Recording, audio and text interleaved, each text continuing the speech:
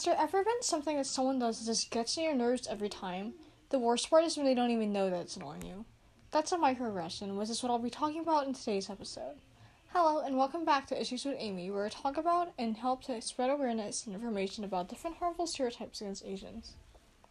So you might be wondering, what is a microaggression? Well, according to the American Psychological Association, a racial microaggression is, quote-unquote, a demeaning message to people of color by well-intentioned white people who are unaware of the hidden messages. So in other words, a microaggression is a message that unintentionally harms the recipient. Even if you're unaware that you're being harmful to others, it still has an impact, and that impact can be lasting. So what are some examples of microaggressions? One of the most common microaggressions is, quote-unquote, you speak English so well.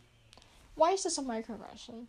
Well, this sends a message that you normally wouldn't speak English well, or that you don't belong, and because you don't belong here, you wouldn't speak the language that most people speak. Another one is, quote-unquote, get rid of your accent. Why is this a microaggression? Well, this sends the message you need to adhere to American standards of culture and language.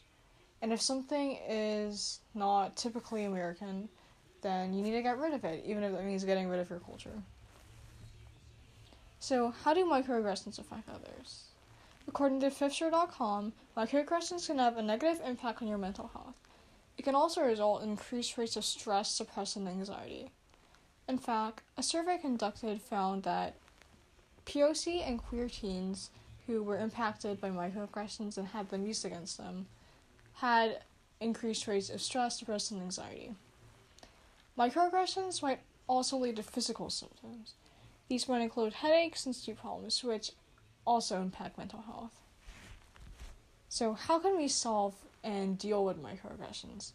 Well, first of all, if you're the one who's being impacted and affected by microaggressions, one thing you can do is to address the behavior and how it made you feel. If the person truly didn't know that their words were harming you, they can listen to your experiences and they can gain a better understanding of how their words can impact people, even if they don't know it.